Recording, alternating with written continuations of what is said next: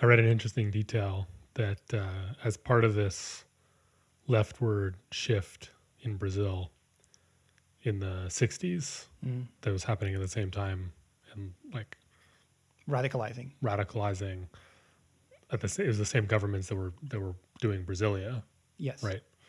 From Kubitschek originally to João Goulart. Right, the last one. There's like an economic crisis, and the military coup backed by the U.S. is incoming.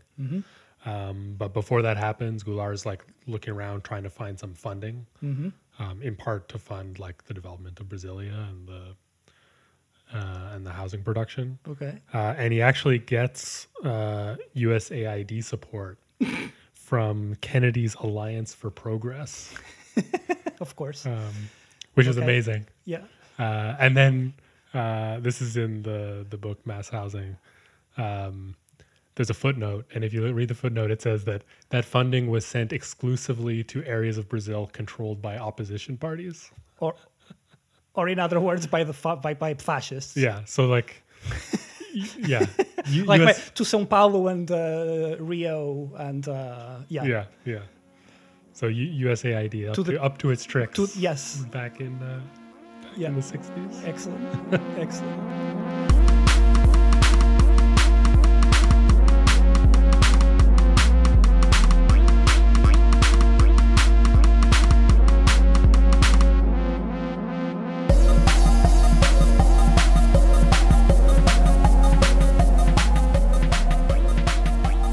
Hi everyone. Hello. Welcome to part 3 of this epic. That's right. In which we will continue our discussion on the architecture of like the third world. Right. We're going to begin with Brasilia, which is mentioned in the Brazil Pavilion, award-winning, briefly at the Biennale, briefly mentioned. And we're going to talk about Africa, largely West Africa, particularly Ghana, which is the subject of actually what looks like a really good pavilion at the Biennale, the Applied Arts Pavilion on tropical modernism. So we'll talk a bit about that too. Yeah. So you mentioned Chandigarh. That brings us back to another famous / infamous controversial capital new town project that we mentioned earlier, Brasilia. Right.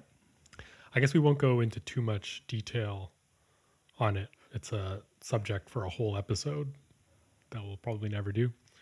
But just to say that the way Brazil is usually approached is as a kind of utopian, again, modernist vision of what ex nihilo, totally like clean slate modernist city would be. Right.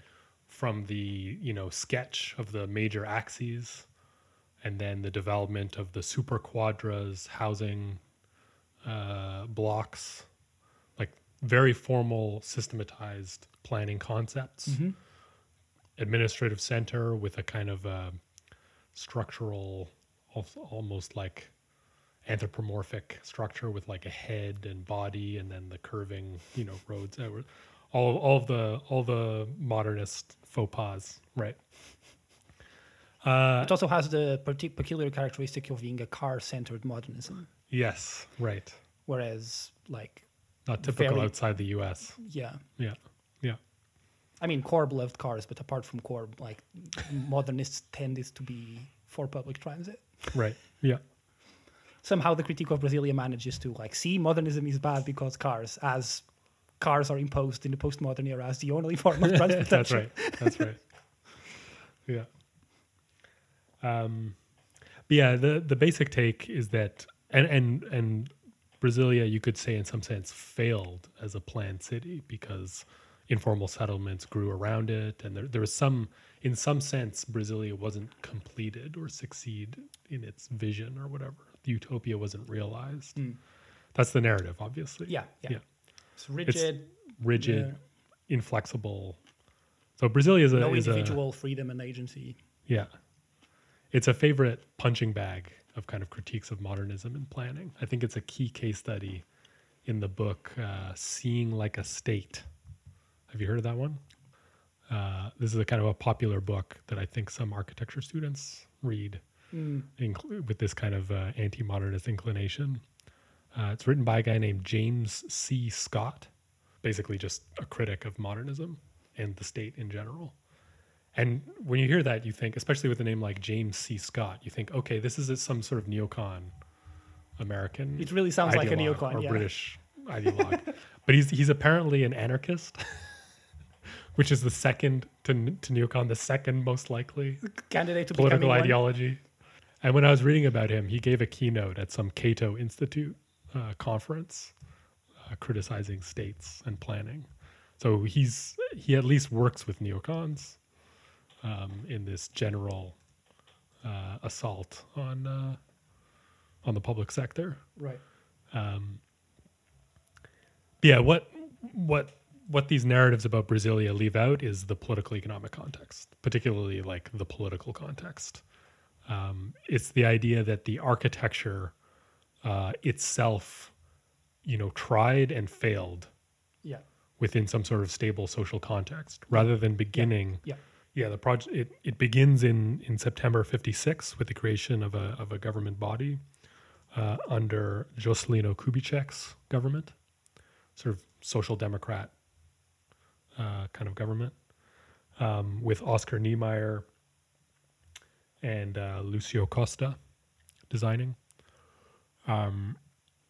Over time, there's like a political transformation happening in Brazil. There's a radicalization of the leftward current, right, within what's been like a highly unstable, shifting political situation since Vargas and I mean this is typical in Latin America. If you let bourgeois democracy function long enough in Latin America, you end it with a communist government. That's why you need military coups every once in a while. Exactly. It works the opposite way than in Europe. In Europe, bourgeois democracy leads to fascism. In Latin America, it just leads to communism. So you need the regular interjections of fascism every now and then. And even in Europe, after the Second World War, bourgeois democracy was going to lead to communism. Yeah, even there it was a bit... Do a little post-World War II fascism to stop it. There's a couple changes of head of government. The leftward direction of this tendency reaches its climax with João Goulart, and then there's a military coup. And the final straw, I guess, for the military, for the comprador bourgeoisie, for like the Americans or whoever, was the attempt to nationalize a huge amount of land. Which is all like land reform is always. It was specifically nationalize all land greater than X. I don't remember the size. So it's like literally end large landowners. Yeah, it was the same thing. Which is the base in of Guatemala 10 years earlier under Arbenz. Even when it's not actually communism or socialism, just land reform. That's a non-starter basically for colonialism. Like our Marxist take would be that if you want to have land reform, you must have a communist dictatorship. Yeah. Like you cannot, it's impossible to do it military. unless you impose it by force. Yeah. And not impose it on force on like peasants. You're imposing it on behalf of peasants on the landowners. Landowners, latifundia. Yeah, exactly. So with the military coup, you basically have a total end to this planning public development project in Brasilia. So the development of the informal settlements and the favelas and all this stuff is like a product of violently truncated social democracy moving towards socialism in some way. We just wanted to throw Brasilia out there as like as a nice case study where you see how crucial it is that you actually look at the political economic context of the architecture and not just judge it as some sort of like pass-fail design exercise where like the problem was top-down visionaries or something, right?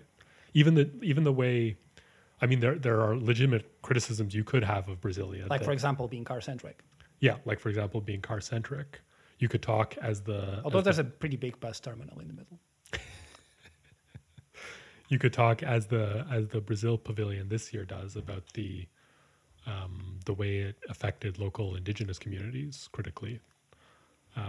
But part of the selection of the site and moving the capital to Brasilia and away from Sao Paulo and Rio was to move it away from the dominance of the capitalist oligarchies who had their bases of power in those major cities. So even the Terra Nova clean slate was an attempt to move away from the dominance of power elites within the state and society. So even that is not a simple criticism to make. You have to understand again the context, political context. Yeah, I think actually the Brazilian pavilion that won the prize in this Venice Biennale is a good example of what are the insufficiencies of not looking at the full political history of these kind of projects. I mean, there's nothing inherently wrong with what the pavilion is saying, right? One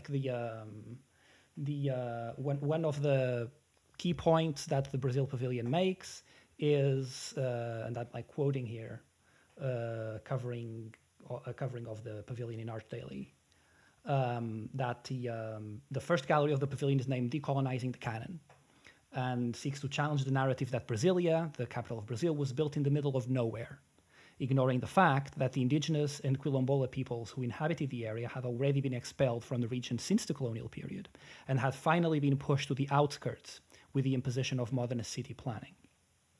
So the exhibition aims to present a more complex, diverse, and pluralistic territorial, architectural, and heritage image of national formation and modernity in Brazil. Right. And I have no doubt that there's nothing inherently wrong or factually wrong, and it's good to emphasize the national displacement, the national displacement of all of the different indigenous nations as colonization happens. And I have no doubt that building Brasilia where it was also probably also had some minor role in that. Yeah, and they're going after the canonical framing of Brasilia, exactly, the way we're also going after the canonical framing of Brasilia. Yes, exactly. But the key point of Brasilia is that it is the new capital is inherently associated with this political project of a kind of a new national project of development that moves away from the capitalist colonial frameworks. That's why it's built there in the supposed middle of nowhere, because it's more or less the regional center of Brazil, right? And it's not São Paulo and Rio, which were headed by fascist governors, representatives of the existing imperialist comprador bourgeoisies of Brazil.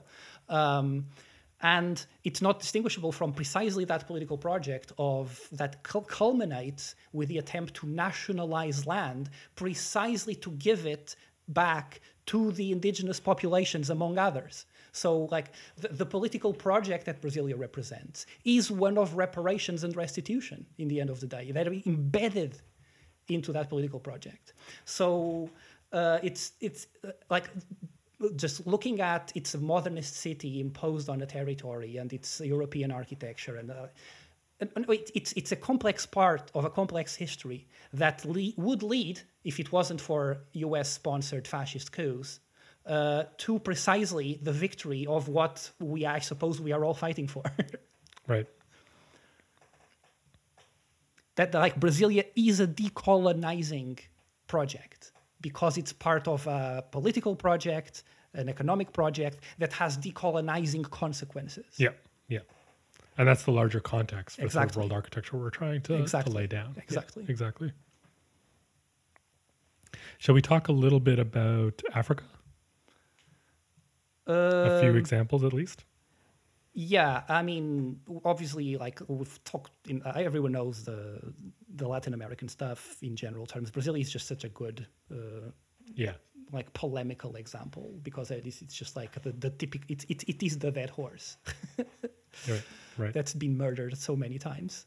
But we've already talked about the prefab in Chile and Cuba. Ton of mass housing produced in Argentina. Yeah. Yeah, most of the mass housing that was built in the third world was built in Latin America. Right, during that period. Yeah. Yeah, but like Africa has a series of very good examples, and I think it really is in Africa where you better understand how you can't just look at the modernism as a kind of static category that has an inherent political content, right? Obviously, modernism proliferates in Africa under colonial occupation.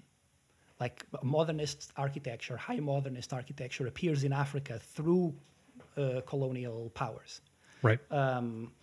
And there's many examples of that. And some of the buildings are wonderfully gorgeous. Right? Interestingly, for example, the Portuguese modernist architects tended to go to Africa to be able to do modernism because modernism was persona non grata by the fascist regime in Portugal. But if you went to the colonies, it was okay because you were far away enough from the from the core. And in the colonies, modernism was like white architecture. So it contributed to the Portuguese Empire. If modernism was in Portugal, it was like foreign. It was external to the local traditions of the Portuguese people, right? It was like basically it was Jewish, right? that's the typical fascist characterization of a foreign conspiracy culture that is external to our national traditions. Modernism is always external to the local national traditions. Yeah, particularly in the West. Especially in the same argument that is used for it's colonial in the colonies is used by the fascists, but for it's basically it's also colonial. It's communist colonial. It's Europe. It's great replacement theory. The white traditional forms are being replaced by globalism. Evil globalist Bolshevik Judaic conspiracies that bring this art and culture to replace our own. But in the end, the critique is the same, which shows that it's not sufficient. Yeah, so returning to Portugal, the Portuguese example, to start making what is I guess our key point. One of my favorite architects ever is a Portuguese colonial modernist architect called Pancho Guedes. Go and check him out. Okay. Pancho Guedes. Might need to spell that for most of our listeners. Pancho Guedes.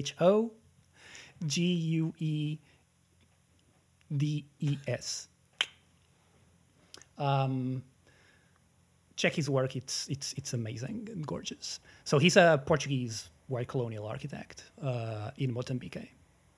And his whole thing is that he adapts modernism to the local conditions, but his adaptation emphasizes a kind of an inclusion of at least what he interprets as being kind of African aesthetic motifs. Okay. Right? So you can read it as more or less like a modernist equivalent in many ways to Lutyens. Adapting, including Indianness, aesthetic Indianness in his neoclassical designs. Right. That's more or less what it is. But it is gorgeous because it's modernism. It's not neoclassical. And it's absolutely, I just love the whole thing. But he was kicked out of Mozambique after the independence. The new revolutionary anti-colonial regime, that adaptation through inclusion of local aesthetic traditions or whatever, especially as interpreted by white colonial architects, is not their priority. They kicked out the white architects, and together with all of the white colonizer apparatus, including the local intelligentsia, like every other African post-colonial regime. Because there are fundamentally two key adaptation processes that compose the history of colonial into post-colonial modernism in Africa, right? And not just in Africa, basically everywhere. And this kind of cultural aesthetic adaptation is not one of them. The two important adaptations are, first, technical adaptation to local climatic conditions. This is number one, and this happens under colonial occupation. Second one is an adaptation to a radically new political economic project, which is usually kind of a planned, at least vaguely, partially socialist logic of accelerated national development that radically changes the types of programs that are built, or at least the way those programs function socially, right? So these are the two big adaptations that really matter and that end up defining that history. There were certainly the priorities. Yes, there were some. It's not like there was like a wholesale rejection of local cultural aesthetic elements or whatever. They also appeared. But that's not what defines what post-colonial architecture is to the actual post-colonial regimes, which is like completely counterintuitive to the contemporary kind of decolonizing discourse in the kind of a postmodern sense that dominates most discourses in the cultural fields that we are used to. Yeah. When people think about decolonization of architecture, they think of it as a kind of an art thing. Yeah, well, they think of architecture as an art thing. Right. And they think of politics as a cultural thing. Right. Like the whole economic, developmental, political economy is totally absent from these. Yeah. And it's just not at all, it's not even the same concept, colonialism, basically. Yeah, exactly. And the types of stuff that appear as like, this is an anti-colonial decolonizing project or whatever. I look at it, it's like, oh, it's Pancho Guedes, the guy who was expelled by the post-colonial regime. Right. Well, this theme is the subject of what looks like a really good pavilion that I wish we could actually see in person to talk more about it and its actual details. But that's the Applied Arts Pavilion in Venice called Tropical Modernism, Architecture and Power in West Africa.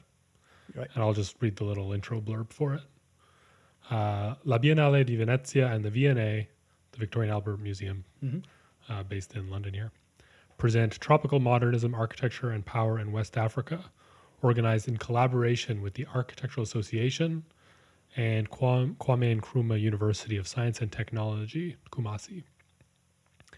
This presentation at the Biennale critically reflects on the imperial history of tropical modernism through an analysis of the work of the Department of Tropical Architecture, which is from the AA, and a dozen key projects. It explores the ways in which this distinctive architectural style was initially developed and employed as a tool to support colonial rule before being adapted by West African architects to promote the excitement and possibilities of the period that followed Ghana becoming the first sub-Saharan African country to gain independence in 1957. And the curators are Christopher Turner from the V&A, with Nana Biama Ofosu and Bushra Mohammed from the AA. Right. So these are tutors. Yeah, these are tutors from the AA. Yeah, and from what I can tell, looking at images and looking at the descriptions, it looks like they're working through these same like interesting tensions between modernism as part of colonial architecture, but then the shift once independence is achieved, the new meaning that modernism takes on, and particularly how it was a part of the Pan-Africanist independence movement centered around Ghana and Kwame Nkrumah. And they also talk about how it was a professional shift from white colonial architects to national architects. And they also mention a shift from like colonial British architects to Eastern Bloc Soviet architects brought in as part of like Nkrumah's socialist project. This was typical to like Ghana is an example of using actual Soviet architects, but generally using Eastern European, like socialist bloc architects was generalized all across Africa. Right. Yes, like this needs to be understood as like the post-colonial political economic project is like, first of all, it is a political economic project. And here we're emphasizing like the economic part of the political economic. It needs to be understood Yeah. that way. The key problem is we have an equal trade relationship. We already talked about this, and we need to develop a national production to become more self-reliant, less reliant on a kind of a colonial trade system that persists after political independence. Yeah. And was the subject of Nkrumah's work on imperialism and neocolonialism? Yeah, absolutely. Like Nkrumah basically, like he's the revolutionary leader of Ghana, but he's also a Marxist political economic theorist. He's an intellectual, and he writes after being deposed, I believe. I'm not entirely sure actually right now, but I think it's after. I think he wrote it power. from Shortly after, immediately Guinea, as he right? loses power, he writes it from Guinea. So Nkrumah is overthrown. Nkrumah's regime lasts for 7 years or something like Right. that. He's overthrown by a CIA-backed coup, obviously. Sounds familiar. First one. First sub-Saharan independent African nation. First CIA coup. Well, there was the Arbenz coup was in the 50s in Guatemala. You're right. Guatemala is the prototype. Well, certainly the first one in sub-Saharan Africa. And it predates most of the... It may be the second one. Okay. Right. Anyway, it's important to note, by the way, that the United States were big supporters of Ghanaian independence. They saw it as a weakening of the British Empire as part of the transition into this is the American era now. Yeah. Right? Post-war dissolution of the British Empire and its absorption by a growing American empire. And from the late 19th century, America had been positioning itself as an anti-colonial power. Yes, mostly in supporting Latin American independence movements against European colonizers. Yeah, so they can be part of the so Monroe that they could then Doctrine. be absorbed by the Monroe, or evolving, what would become the Monroe Doctrine. Yeah. And it was basically the same all over the place after World War II. So the Americans support Ghanaian independence. In fact, there's a very funny story. I don't remember where I read it. Nixon was vice president at the time. Nixon is VP, and he goes to Ghana. He flies to Ghana to go to the celebration of Ghanaian independence. And it was all United States all support Nkrumah at the time. 7 years later, they organize a coup and depose him, a military coup. But at the time, that was a positive step. First stage, independence. Get rid of the British. Second stage, get us in. Get us in, yeah, exactly. So they were celebrating the first stage, and a lot of Black Americans saw the independence of Ghana as something incredibly positive. This was the Black American revolutionary movement and civil rights movement was growing at the time. Was the beginning of that kind of social explosion was starting then, right? And under this Pan-African logic, a lot of a significant portion of the American Black revolutionary movement saw American Blacks as essentially a colonized people and saw their struggle as a struggle for national liberation in the same way that there's actually the same sense as the national liberation of African colonies. Yeah. And they saw themselves as an integral part of the Pan-African movement. So Ghana becoming independent was a massive thing, and Black revolutionaries all over in America support it and even go and visit. And a lot of Black Americans actually go to the manage to fly to Ghana to go to the commemoration of Ghana, to the festival of whatever that they create. So Nixon is there at the airport, leaving Air Force One or Air Force Two or whatever it is that VPs fly in.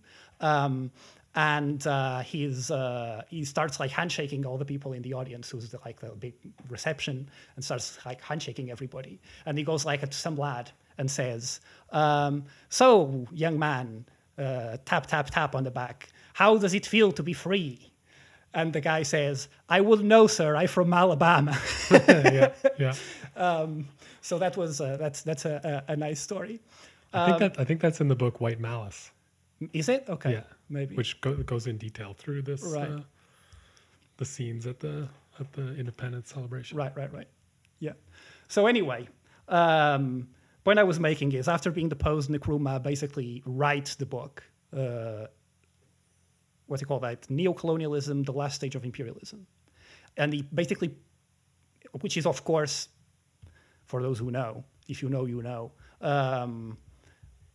It's building on Lenin's imperialism, last stage of capitalism, like neocolonialism, last stage of imperialism, in which he basically describes what happens if a nation that is not that is politically independent remains economically dependent.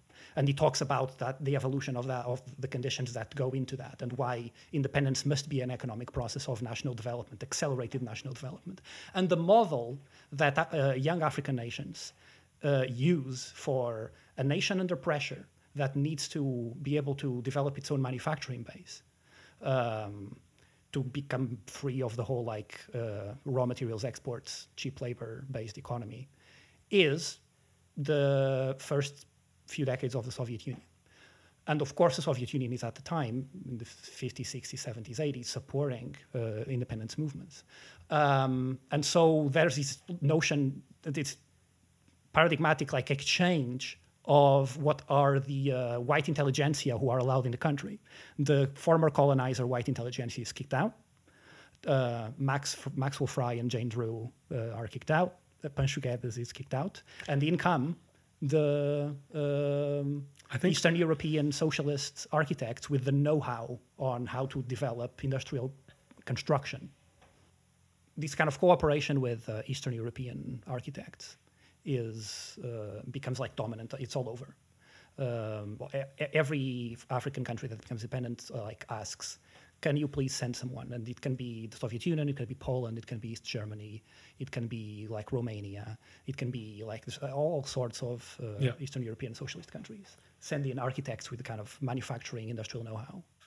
And so these white architects come in, and in Ghana, these new white architects are mostly Soviet, and they are working under the national plan. They were put at the availability of the new national project. One of the more beautiful quotes in Lukas Stanek's book that covers this situation very well, Architecture in Global Socialism. One of the more beautiful sections, it's like a quote at the very, very start of the book, to how the book opens, which is with the following quote: I remember very well these Eastern European architects because it was the first and the last time that a white man had an African boss in Ghana. This is how a Ghanaian architect recalled his encounters with architects from socialist countries in 1960s Accra. Wow. Ghana develops a typical state apparatus governing architectural design and the construction sector. And their chief national architect, Vic Agdebit, all of these Soviet architects work under him, and they help train local cadres. They establish 2 architecture schools, if I'm not mistaken, one in Accra, one in Kumasi. They start doing a kind of a universalist version of the types of programs that you used to have before, right? So what you had colonial modernism, which is obviously modernism arrives in Africa under colonial rule as part of the colonial project, always with obviously colonial programs. And the stuff that is built in modernism is the British Petroleum headquarters in Lagos by Jane Drew and Maxwell Fry, for example. Okay. There's the big fancy hotel in the capital, which is for obviously mostly white people and white dignitaries and white business people. There's the high school for the kids of the white people, right? Right. That's kind of how it works. And then you have this process, as I was saying, the first process of adaptation to local, a technical adaptation to local conditions, mostly climatic conditions because of heat management and moisture and ventilation and etc. Situation is different, so technology needs to adapt. How you construct modernism needs to adapt. And this is what these colonial architects are very good at doing, and what, interestingly, Soviet architects were actually quite good at doing as well, because in the Soviet Union, because it's a very large country with a very diverse climatic conditions, they already have developed these technologies and these issues while building basically modernist Soviet housing in Kazakhstan, in like Mongolia, right? Like they were adapting to very different conditions and building them in Moscow, like radically different. So they are very good at being like understanding how to adapt to these situations, and this is another reason why Soviet architects are so useful in this context. They already have this training, even though they don't have the experience of working in colonial countries, because contrary to popular beliefs, the Soviet Union was not an imperialist power.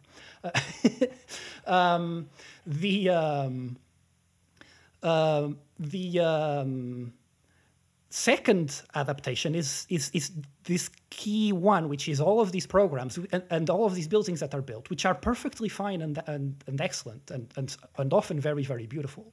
The hotels and the high schools and the office buildings. These programs need to be universalized. And so you have like office buildings, but it's time for an expanding public administration of the new independent country, right?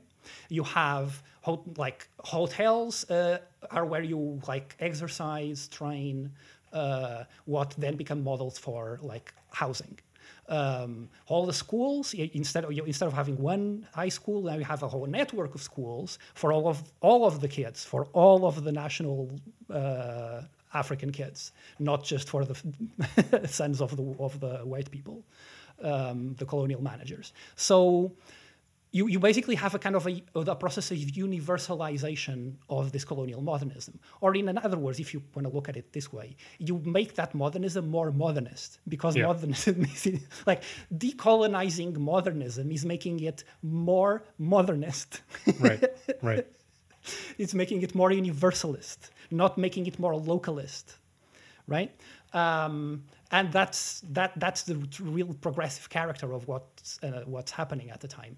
And it has significant successes, but of course it also fails because these regimes don't last very long. Again, Ghana lasts for like 7 years or so, and then like as they build a lot of stuff, they mostly build they start developing this capacity for modern construction by building their a sort of symbolic monumental core. What's it called? Black Star Square or Independence Square? The International Trade Fair, like a very big complex of modernist buildings. They are at the time importing a factory from the Soviet Union, or a factory of prefab housing, like concrete panel housing, and like in Chile or in Cuba. And they start preparing to build it. And as the project is finished and they're about to start building it, there's the coup, and it doesn't go ahead. And it's like at least as far as I'm aware, at least 2 very large projects for one in Accra, one in Tema, of residential estates. Yeah. And this mass housing program, it was a political decision to do mass housing produced by the state, right, rather than mess around with this like aided self-help financing alternatives. Again, as we talked about last time, I think, like all the Western bodies were recommending aided self-help as the means to solve housing issues. Like just find a way to like give cheap mortgages or like whatever to people to build their own homes or upgrade their neighborhoods or whatever. But Nkrumah explicitly rejected this as a neocolonial option. And so interestingly did Jomo Kenyatta in Kenya. State-produced mass housing was the post-colonial, like the decolonial option for housing. But yeah, that's when the coup hits. Yeah, I mean, the mass housing, most of the mass housing ends up not going ahead. Some of it is still built, but like a tiny portion of it. But there's lots of stuff that is done. Schools are done, libraries are done, like smaller programs that are more like individual projects instead of this kind of vast mass production effort. That is actually the important point. Again, this is like speaking to also part of like contemporary architectural culture, which tends to privilege like the iconic individual object. Set pieces, yeah. Yeah, the set piece. Whether it be small or big, it doesn't matter. Like it's its own bit of architecture, as opposed like when it's mass production, it doesn't count as art, right? But the mass production is exactly what is key to the national independence project, because that's what develops a national industry that helps the country become economically independent and sovereign. So yeah, a very good example is like the Bolgatanga Library, which is designed by American black architect Max Bond. Again, like speaking again to this link, like a typical example of this kind of the importance that this has in America for the Black liberation movement in the United States, Ghana, the key cultural and political importance that it has at the time. Just like, I mean, Max Bond goes to Ghana. So did Stokely Carmichael, right? Who even like changed his name to Kwame Ture. Yeah, like the by the way, for those who don't know, Stokely Carmichael, a key black revolutionary leader in the United States. Yeah, so a lot of stuff is built, but the mass production stuff doesn't get built, and that's the key. That's where you start developing a national production, a national industrial capacity. That's where quantity becomes quality. Exactly. Yeah. And the regime ends, is deposed, and Nkrumah then writes Neocolonialism and basically invents the contemporary understanding of what that we have of this concept, which of course everyone already forgot in the cultural field in the first world. Yeah, to put it in Hegelian terms, like you go straight to quality, like one stylistic cultural object. It can be revolutionary, like on its own terms, just as form, as cultural form. Right. There's no like underlying structural transformation of society into an independent sovereign nation. Right. It all happens at the epistemological, aesthetic level. Yeah, exactly. Usual idealism versus materialism thing. Yeah, exactly. Well, we won't try to cover obviously all the examples, but there's also a lot of mass housing construction in Francophone West Africa, right? In Senegal and Côte d'Ivoire. Right. The economic context there is a less obviously post-colonial nationalist. Right. It's connected to economic development through a booming commodity market. Right. Mostly, I think, based around coffee export. And most of the housing there, most of the housing, I think including in Ghana, but most third world housing examples outside of socialist contexts end up being for middle income groups. Right. This was a problem in Western mass housing as well. Yeah. And from what I read in the Ghanaian context, it was like, again, that issue of building such high quality housing that you limit the amount you're going to build. Yeah. And this is a dynamic that was big. Yeah, and the regime building it either doesn't last long enough or doesn't universalize to massify it enough. To massify it enough to become for everybody. Bring the prices down enough. Yeah. But yeah, very interesting. The sheer mass of housing that was built in these countries in a very short period. 40,000 units, low cost units built in Côte d'Ivoire in the 70s. Yeah. But then again, this runs into the economic crisis in the late 70s, 80s. Yep. There's a crash in these cheap commodity prices that undermines their economies. It undermines the Ghanaian economy as well. Right. And then the full neocolonial system. Yeah, and all of these developments that are built end up suffering from the same issues that welfare state housing in the West in the first world ends up suffering from, like also like chronic under maintenance. Yeah. And under services, and establishes contradictions with the very like physical models of Bill. Like an example I know from Zanzibar, which is kind of an interesting story because the instead of Soviet, like the socialist country white people that came in to replace the former colonizer white people in helping develop a national project were East Germans. And the East German architects were quite a bit worse than the Soviets at adapting to local climate conditions. They didn't have that experience. So there's like a couple of developments in Zanzibar, like a first estate that is done with with the advisor of the East German architects, the Kikwajuni district, and then basically it has several problems, and basically the local architects and the government like kicks out the Germans, right, kicks out these Germans, and in the following Kilimani district, it's all local national African architects, which interestingly looks more high modernist than the first one. If you look at it, but like what you read about the state of these particular districts that I was reading is that they're heavily degraded. Water doesn't work, so people now like this is built with the expectation of modern amenities. Yeah, as like part the of accompanying infrastructural development. If the infrastructure then ends up not working because of like the defeat of the developmental project and the imposition of neo-colonial economy, like all of the issues that you have in public housing in the West, like you're going to have them multiplied by several in a neo-colonial situation where like even if there's no running water in the pipes, so you have to go to the well, but now going to the well requires you to go down five stories of steps all the way down and then all the way up with a jar, instead of when everything was like a village with huts at the ground level. It's worse now because modernism made it worse because it doesn't have the accompanying. Mm-hmm. So there's a lot of internal contradictions of how these processes develop, and a lot of stuff that is now in pretty bad conditions, and it's bad.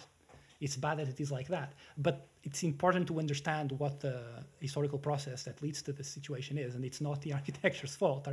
Yeah. What's bad is neocolonialism. What's bad is neocolonialism. It's not the absence, the production of a short period of time in which neither colonialism nor neocolonialism existed. Yeah.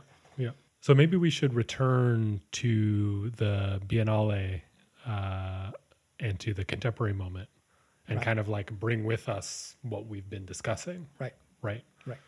Like why have we previously been talking about the architecture of the Third World? Because we're talking about a moment in political economic history, in geopolitical, geoeconomic history, in which architecture was connected to processes of post-colonial, revolutionary, and liberatory development in diverse parts of the world. Yeah. Right? So basically all over the world. Yeah, basically all over the world. And we talk about, obviously... This was one of the most optimistic periods in human history. Right, exactly. And we've covered the welfare state in detail, and we wanted to spend some time, not enough time to cover all these things, really, fully, but some time just discussing the larger global context for architecture of the kind that we've been discussing in our podcast, more or less continuously, right? So our curiosity with regard to the present Biennale is like we wonder whether there are contemporary parallels for this history today, and whether or not they could be included here, and if not, why not? Right. And what is it about the contemporary architecture discipline and its institutions in the West, institutions like the Venice Biennale, that they make it difficult to examine these things? So we're taking like Schumacher's critique, Doug's reframing of it, and then posing this as like what kinds of positive architecture building examples could there be to talk about for architecture today, in the global South?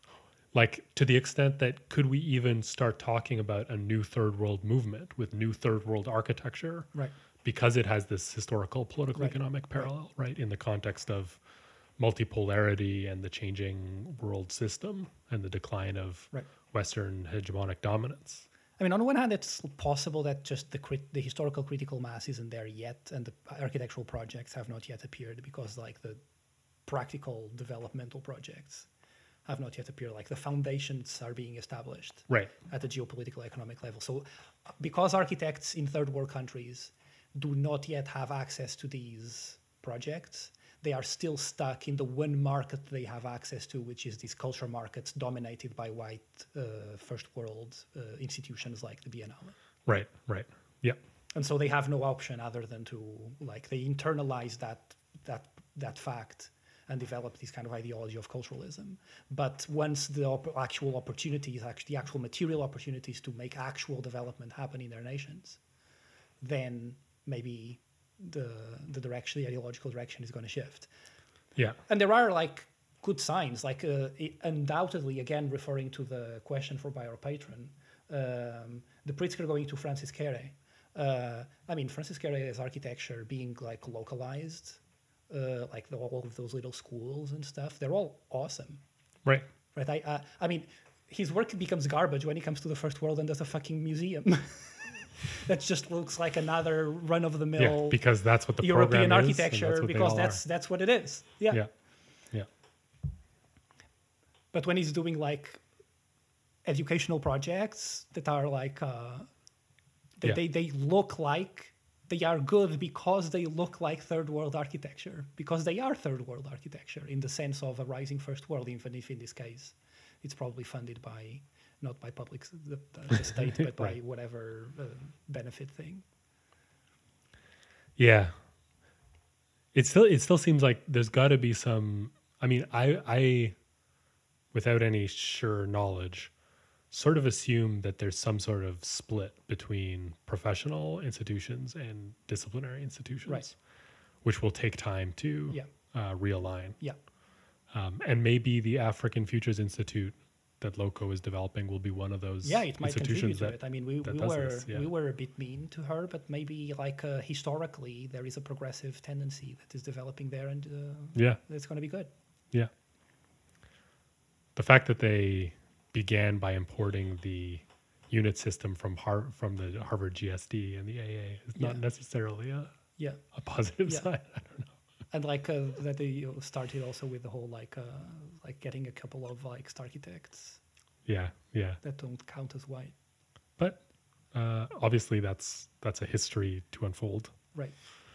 I wanted to give a brief shout out to a pavilion that I was reading through that had some interesting ideas that I think connect to our discussion, and that conveniently and rarely for me Okay.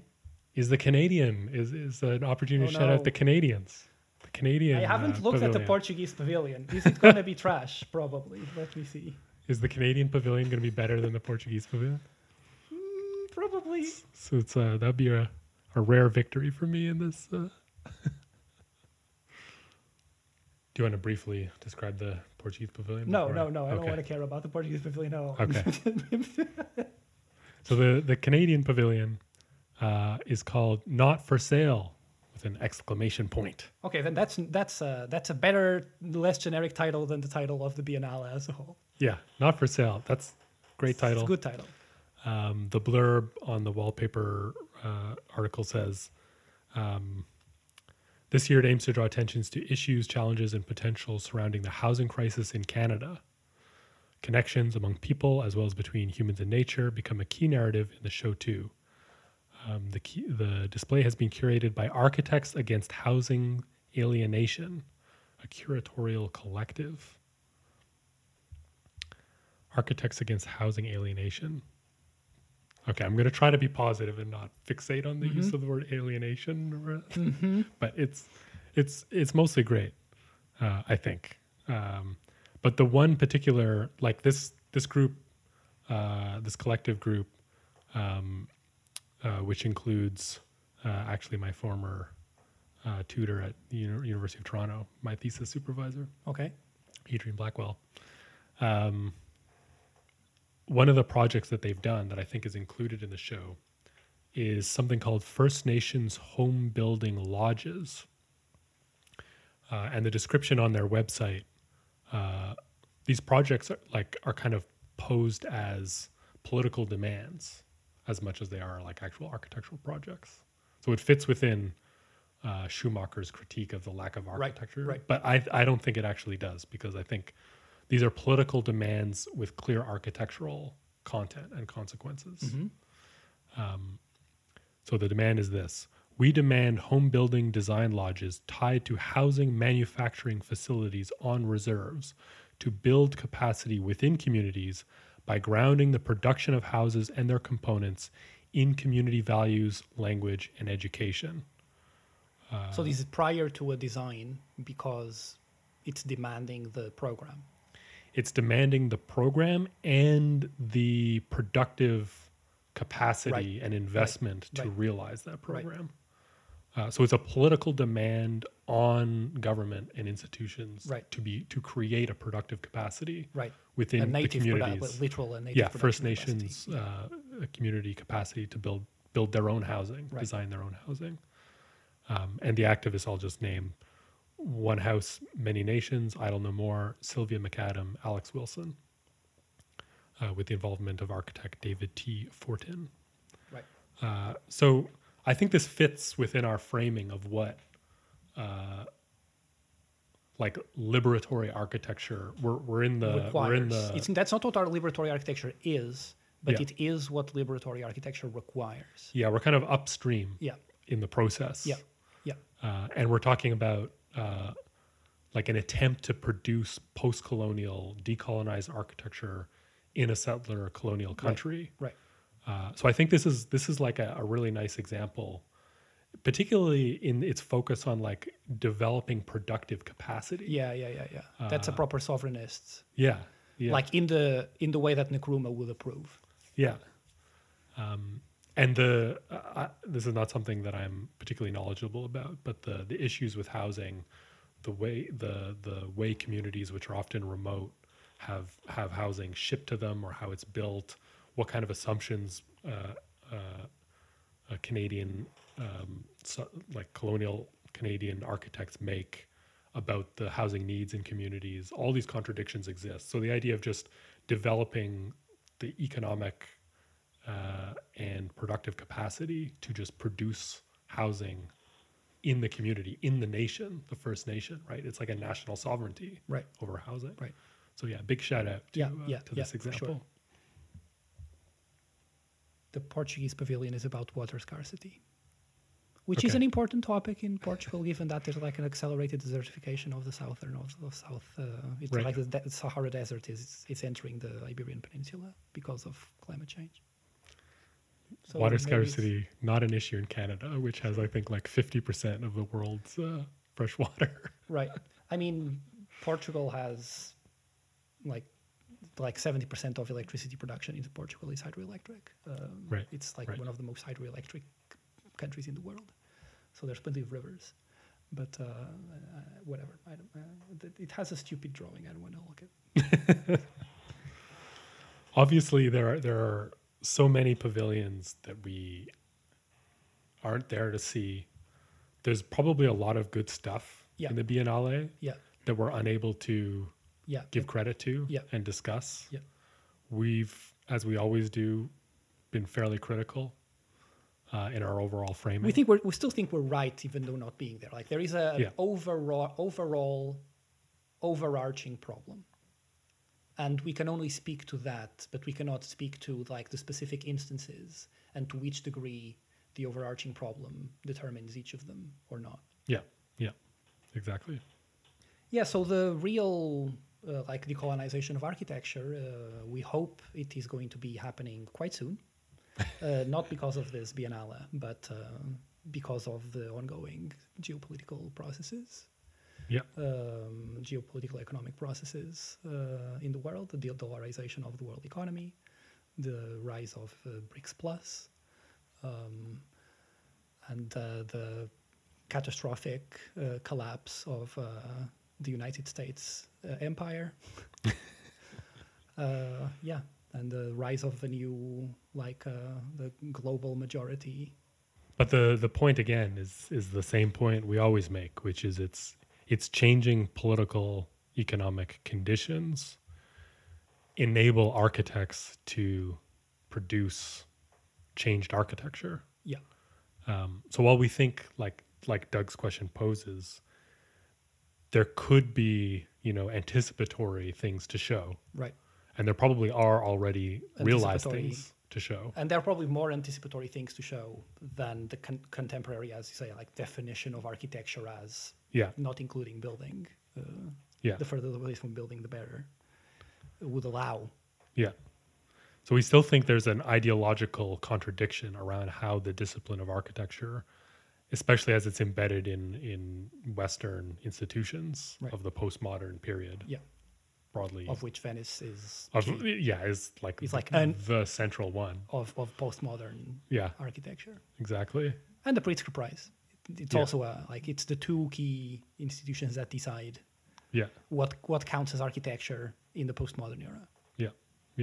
Yeah, we'll see where actual anti-colonial, post-colonial architecture goes, because it's gonna go somewhere. It's gonna be there, and soon. This is actually a really exciting.